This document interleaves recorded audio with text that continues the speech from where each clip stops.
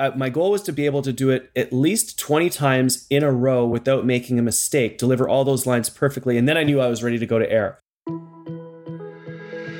Welcome to the Inspire Podcast, where we examine what it takes to intentionally inspire.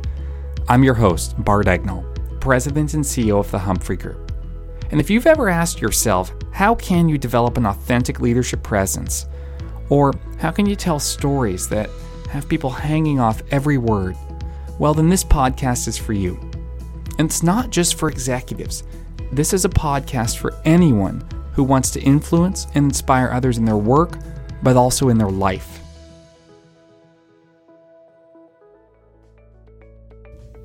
My guest on today's episode of the Inspire Podcast is Dr. Greg Wells. Greg is an author, an exercise physiologist, and a renowned motivational speaker. And I have him on to demystify the work that goes into becoming exceptional on stage. He talks dealing with nerves, why you need to work on your acting, and what it takes to prepare for some of the biggest audiences in the world. Greg, I feel like it's a return of the favor because one of the first podcasts that I appeared on was yours. And so I think at the time I said to you, look, this was kind of fun. I should do a podcast. So welcome to the podcast that you inspired. That's funny. It's great to be here, Bart. And I look forward to the conversation.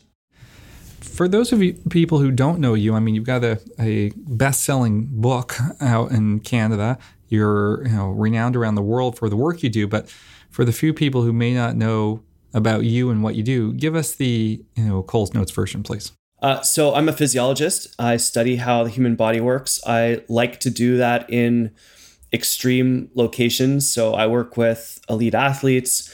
I work with expeditions. I love doing research at the Hospital for Sick Children. So I literally try to work with people who are winning medals at the Olympics or kids who are trying to overcome a chronic disease. And we use research and science to help people do that. And then more recently, I've been doing taking all of that information that we learn from those extremes and apply and trying to get it out into the population in the form of books and speaking and media and any other way that I possibly can to try to solve this billion-person problem that exists around the world, which is sleeplessness and obesity and physical inactivity and mental health challenges. So that's what I do, and that's what I'm trying to accomplish. You've reached this place where, at least to anyone listening, they'd say, wow, you're totally comfortable in the spotlight. I've seen you speak, and you certainly exude comfort, confidence, and authenticity. And so what I wanted to talk to you about is, how do you get to that point? Because a lot of people, they say, Greg was just born that way. He's a natural. But as you alluded to, you've had to work unnaturally hard over a long period of time to develop that level of expertise. Is that a fair comment? Absolutely. It drives me crazy when people say, oh yeah, you're such a natural at it. And I've had that comment. And, it comes back a little bit to when I commentated the 2010 Olympics for CTV. And I got there and I was having a chat with a gentleman named Brian Williams, who's sort of the head commentator for Canadian television. Not the Brian Williams from NBC. There's actually this Brian Williams for CTV here in Canada. And I asked him before the Olympics starts, and I say, what's the one thing you recommend that I do over the next few weeks? From someone that's done this 10 times, this is my first Olympics. What do you think I should do? And he says, you need to prepare. I was like, really? So yeah. So what I ended up doing was each of my segments that were live, the interviews in the evening that I did on primetime analyzing the event of the day, were about 2 to 3 minutes long, which seems like an eternity when you're on television, but it really comes down to about maybe 4 or 5 sentences. And I would prepare those 4 or 5 sentences in advance using the template that your company gave me almost 20 years ago, the leadership script, and use that and repeat it. My goal was to be able to do it at least 20 times in a row without making a mistake, deliver all those lines perfectly. And then I knew I was ready to go to air. So I was literally like rehearsing over and over and over and over and over and over again, so that when I got to air, it was absolutely easy for me to deliver those lines. And to actually think about the way in which I was delivering the lines, not necessarily the content of those lines, because I'd already done that work 3 or 4 hours before. So it really comes down to being massively prepared. And if you're over prepared, then you can deliver a performance.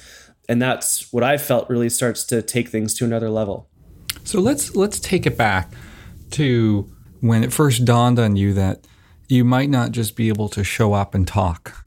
I was at a Christmas party and I was speaking to someone about what I wanted to do, which was to take sports science and apply it to business, because I was just finishing up a career as a competitive swimmer, which superseded what I did at university, which was my kinesiology degree.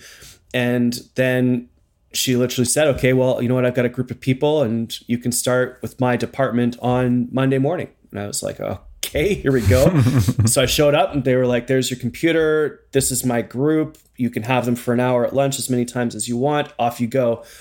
And I started to put together lunch and learns for this group of people, this department, and very rapidly discovered that I needed to figure out how to do public speaking better than just randomly standing up in front of a group of people and throwing some overheads up on the screen.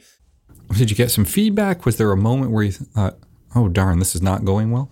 Yeah, exactly. Like there was a couple sessions that I did that were just a struggle to get to the hour. And you could tell that they were appreciative and you could tell that they understood. And I think they were giving me a pass in some cases because I was 21 years old in front of a group of, bankers. And I mean, to their credit, they gave me a bit of a pass and gave me some leeway to get away with it at that point in time. But I could, being the perfectionist that was the athlete, I was like, that's not good enough. I've got to figure this out. I've got to be able to command a room and own that platform for at least an hour.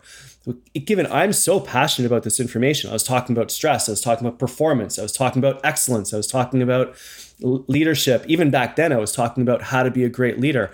And I needed to, I have this inner desire to get this, not just a desire, like a burning, soul fire that I need to get this information out. And I realized I couldn't do it unless I figured out how to speak better.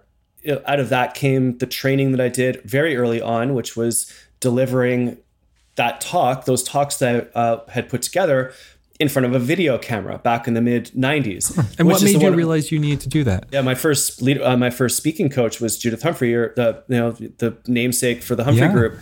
And she brought me in and I had my notes and she said, okay, off you go. And there's deliver your lines to the VCR or the video camera, which I did. And as soon as you start deconstructing yourself on video, it becomes glaringly obvious about where you're good and where you need to, where you're not so good. And actually, fast forward 20 years, I now record the audio of every single speech that I give and listen to that audio back within 24 hours of giving a speech. And I give at least 1 or 2 talks a week now.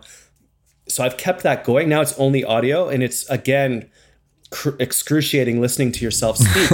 I know. But it really helps because you can find all the tics. You can find out where you're passionate. You can find out about the inflection of your voice, which was after I got going on the video, the next thing to do was structure. So how to structure a talk and actually build out the plan, the points, the arguments, that led to subsequently, and I'm going over basically 20 years of work here, but voice coaching, because you need to be able to manage your voice when you're speaking to be able to either, speed up the way that you're speaking to capture people's attention or really, slow down to allow people to absorb a point. Or you might want to speak really loudly if you're talking to someone you want to get their attention. Or if you really want to get people's attention, you lower your voice and speak super slowly.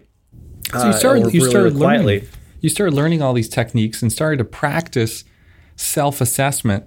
Did that then, and you begun with this kind of just happenstance project to teach health. What was kind of the next career step and how did your speaking evolve along with it for you?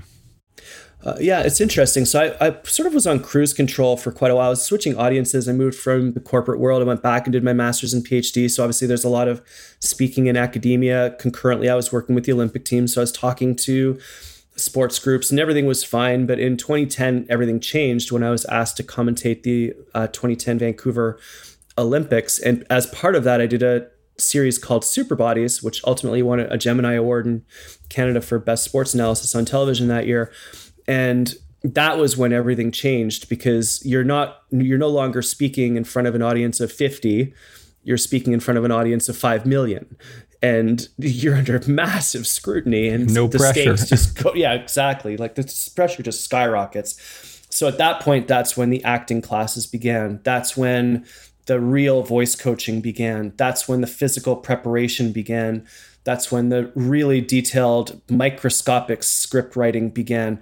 And then out of the Olympics, of course, if you commentate in Olympics, you get asked to speak in front of audiences. My groups went from 50 to initially 150 to 200. And just 8 years after that event, 2018, obviously, I did a speech recently for almost 3,000 people. And that was incredible. So it's just amazing to see it all evolve. But the inflection point for almost everything in my professional life, for sure, was the initial commentating of the Olympics in 2010.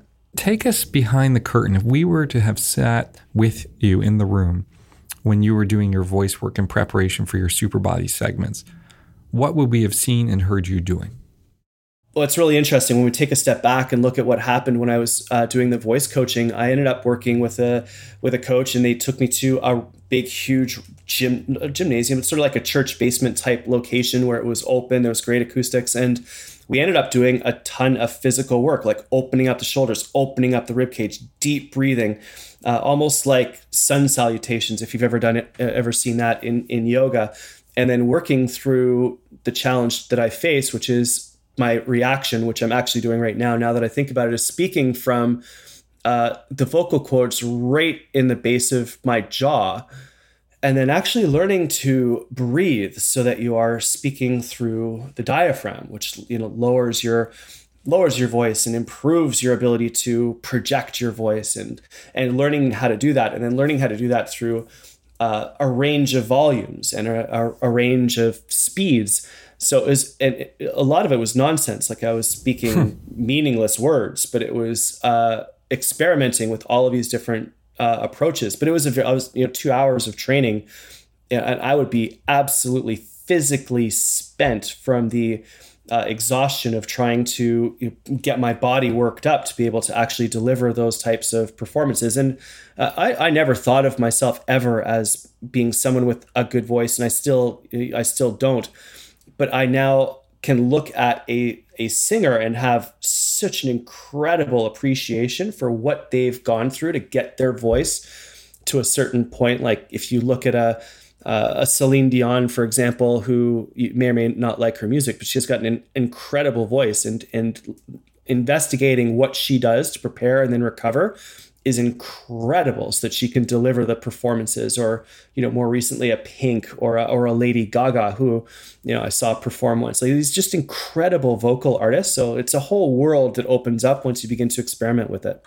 It is remarkable. It's something where you listen to someone sing and you think, oh, they're just singing, they're just doing it. But the voice really is a muscle, right? Your vocal power is something you have to develop and project. So it's amazing to hear you describe how exhausting it was to just put those 2 hours in when it was one part of your prep. And it wasn't just 2 hours. It was like 2 hours repeatedly over the course of 6 months, weekly, right? So it was a ton of work, but the outcome was a totally different experience. And a lot of, by the end of it, it was actually enjoyable. But the first 3 months of it was just awful. So, yeah. Well, I guess it's kind of like going to a training camp, right? For a sport. The more it hurts, the more the final performance will be easy. Yeah, exactly.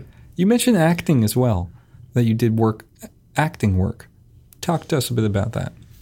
Yeah, one of the tips that I got from the producer of the Superbody segments was that I really needed to learn how to get better acting to a camera. And even though I wrote the scripts for Superbodies largely and came up with the ideas that we were going to be presenting, it was all my content and my ideas. The delivery of the ideas wasn't good enough, and he recommended I work with an acting coach, which I did, who is also phenomenal. And one of the first things we did was when I got there and started working with this gentleman, we picked out 5 scripts from various different movies and extracted scenes, and I would memorize those scenes and deliver the lines, and be coached as if I was in that movie. It was really quite incredible. And there's some amazing monologues that were given. Robin Williams had monologue in Good Will Hunting when he's confronting the young gentleman that he was working with, Matt Damon, and they're sitting on a park bench, and Robin Williams delivers this unbelievable monologue for a few minutes about his wife. And I ended up memorizing that one and delivering it and trying to do it in 3 or 4 different ways to understand that there's not just one way of delivering a line. There's many different ways of delivering a line. Some you can say the same words in 4 different ways and get 4 completely different outcomes from what you're trying to say. And that was an absolute game changer because, for example, if you're listing off the benefits of sleeping better, it's, there's your improved concentration, there's better alertness, there's incredible recovery of your muscles. And if you say those 3 words in completely different ways, it conveys 3 different ideas. But if you say them as better concentration, better alertness, better focus, better physiological, they're all the same and it blends together.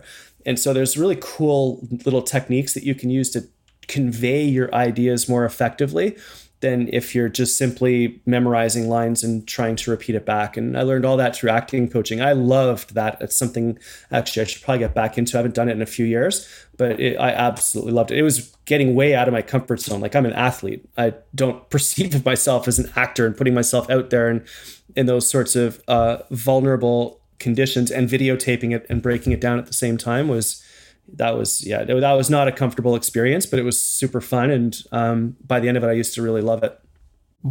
As you look today, when you kind of go around the world and you deliver this message, how do you get people to actually make change? Because the things you're talking about, sleeping better, eating better, moving better, thinking better, a lot of them, people would say, for example, sleep. I know I need to sleep more, or I know I need to sleep better. How do you actually share ideas with people in a way that gets them to make change in their lives when these are such deep-seated patterns? Yeah, it's a really very important question. I think that applies to anything. So anyone who's listening who wants to get people to buy a product or implement a strategy or follow their positioning really has to think about this really deeply. And you said something, Bart, and that was that, I know, for example, I know I need to sleep better, but I don't necessarily do it. Or everyone, for example, everyone knows that push-ups are good for you, but not everyone does push-ups every day. And so how do we actually get people to make changes? And something happened literally a few weeks ago.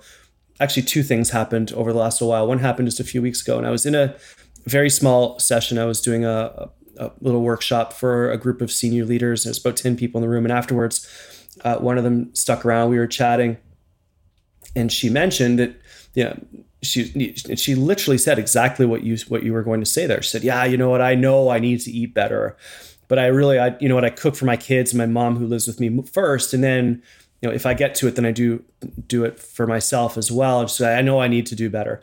And I said, "So you just told me something like, I know, so intellectually you understand, but in your heart, emotionally, you're not there yet. You take care of your kids. You love your kids. You take care of your mom. You love your mom.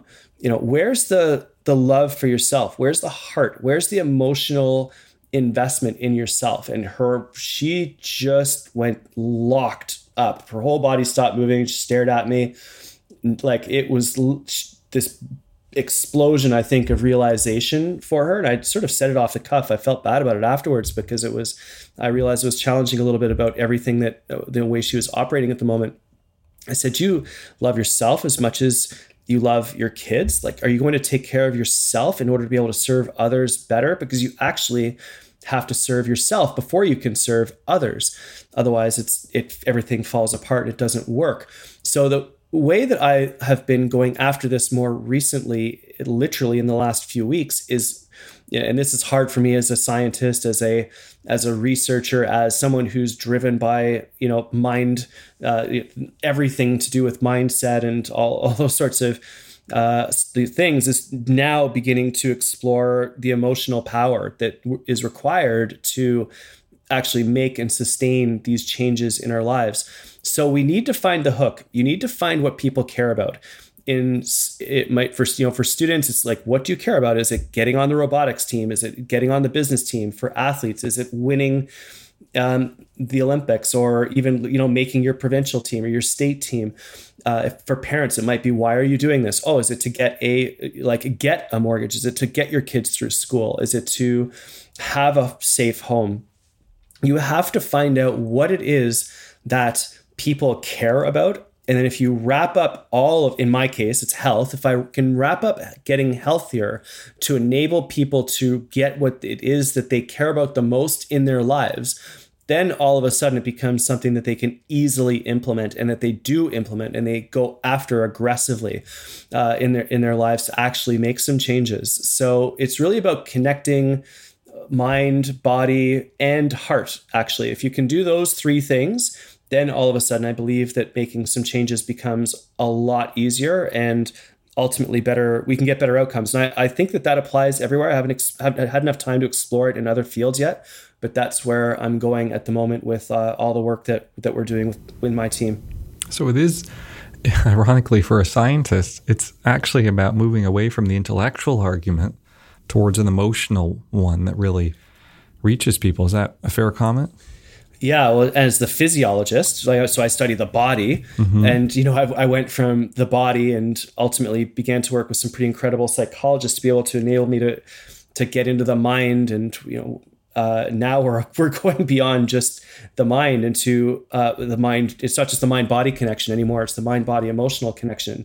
And at the fundamental level, emotions are just chemicals. They're hormones that move around through the body. So I can still rationalize that I'm playing in my space, the physiological space. But ultimately, I think that the end power is going to come from a combination of those three areas. So Greg, you'd come off Super Bodies. You were riding high, you put all that work in, you'd start to master your vocal power, taking this acting, and then you start giving talks. And from that moment 8 years ago until today, you have steadily built a global following. You've become a sought after speaker. You've taken on bigger and bigger stages. What areas did you continue to develop? Yeah, right after the first Olympics in 2010, and I ended up commentating the 2012 Olympics as well in London, the requests began to come through about, can you come out and speak to us about what Olympians do to perform? And can you take us behind the scenes into how they prepare and what we can learn from that? And I began to do that in corporate audiences. And that was a lot of fun. It was incredible. And although I do go back and look at some of my speeches now and I cringe a little bit, but that's just progress. And then after that came the request to write a book from HarperCollins. That was my first book, Super Bodies, which again, I look back now and it's more of an encyclopedia than an actual book. After 2012 came through and the 2012 Olympics happened, and I'd done 2 Olympics, and Super Bodies became quite a bit better known, and my work with CTV expanded, and I did a bunch of other stations as well. I began to do some television work in the United States. The platform grew. Out of that came the request for the second book, which was The Ripple Effect. And that's where I really discovered my voice. And I was challenged to do so by a gentleman that was working with me to really change my voice from the pure science to being able to relate to people better and write in a way that's understandable to them. And that was a huge inflection point because that also changed the way that I was speaking. I no longer began to be overly concerned about presenting raw science. I began to be very concerned about presenting science in a way that honored the science, that was respectful of the science, but that was understandable to people. And I did that in both writing books and also on stage. And that's when the audiences started to grow. That's when we moved beyond just speaking to corporate audiences, but also then to education, into law firms, into pharmaceuticals, into pretty much every different type of audience. And I've continued to refine that over the last few years and figure out what that voice is and how to communicate and how to get ideas across and to combine storytelling with amazing visuals. Originally I wasn't comfortable telling stories, but now I understand that humans learn through story. So finding the right analogies, finding the right examples from the real world that then highlight how science can be used to improve life. That's really become the real passion and the craft, if you will, of what I've been trying to do over the last few years. Now, you come from a science background. You have a PhD. You work at hospital. You've taught it. You've done research at University of Toronto. Was there a backlash from anyone who said, "Whoa, what are you doing here?" Yeah. This year is supposed to be a scientist. Did you face that? Yeah, absolutely. So, yeah, I consider it now as very much walking a knife edge, and you've got to be. It's very difficult because what you're doing is you're walking between extremely complicated information. In many cases, I could in 2 minutes be trying to explain what one scientist or what one individual has dedicated an entire lifetime to, and trying to explain that in 5 sentences in a way that's respectful to the body of work is incredibly difficult. I understand that it's easy to offend because every single word matters. And of course, the person that's dedicated their entire life to that field would want 2,500, 25 sentences to make sure that it's explained absolutely perfectly, but you just don't have that time. The backlash was really over the reality that the complexity of science cannot be quickly explained, and yet to reach audiences, you need to have those stories in short bites. Well, it's knowledge translation is the art, and that's really what I think a lot of scientists are going to be pressured to do, because ultimately we are funded by donations. In many cases, taxes go into the National Research Council in Canada, or they go to the National Library of Medicine in the United States. And the UK has similar foundations. The Cancer Society will raise funds and then give those funds to researchers to investigate certain topics. So we are ultimately publicly funded. And so I believe as scientists, we have a responsibility to share our findings and to interpret the science in such a way that it's understandable for people.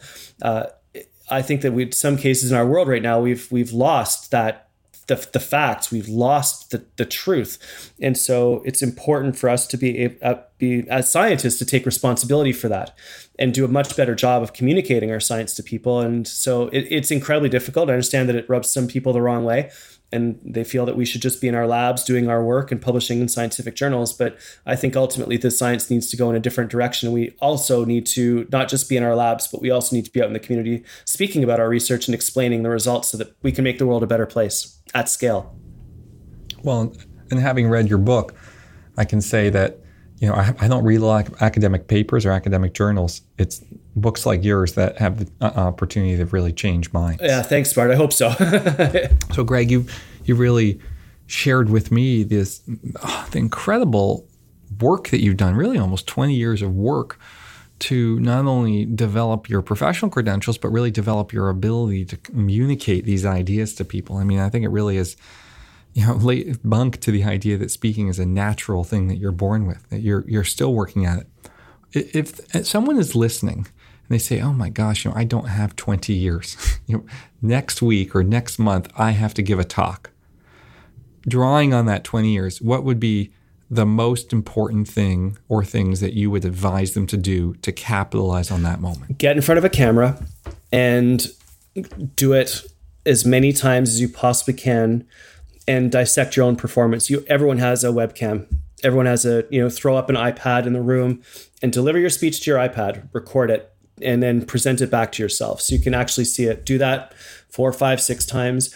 And then I know that everyone's in a rush and you've got the next big, huge thing that matters. And I think that only time gives you the understanding that all of those incredibly important moments are important, but they're not as be all and end all as we think. And we do have 20 years. We do have, life is a journey. And the second that you stop trying to improve, you are beginning to deteriorate.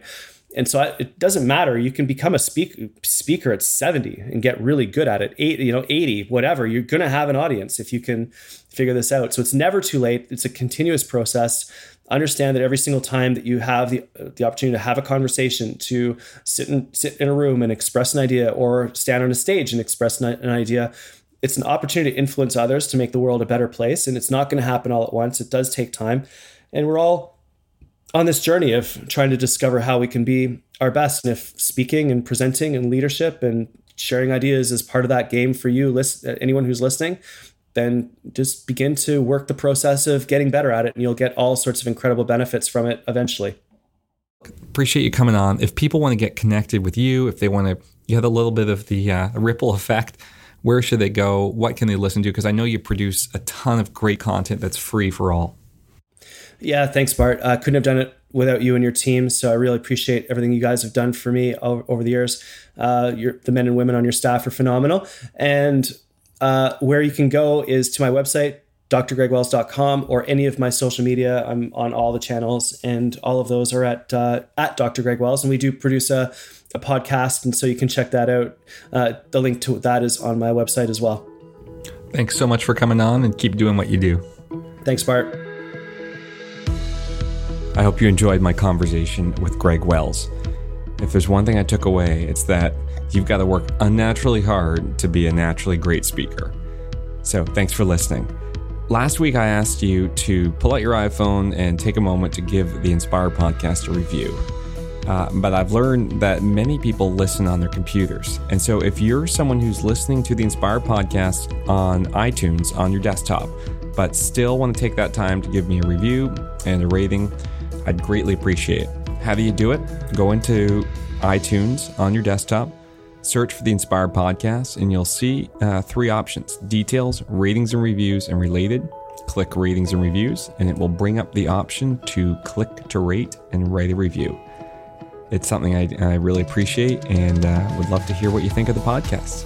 Thanks, and I'll be back soon with another episode.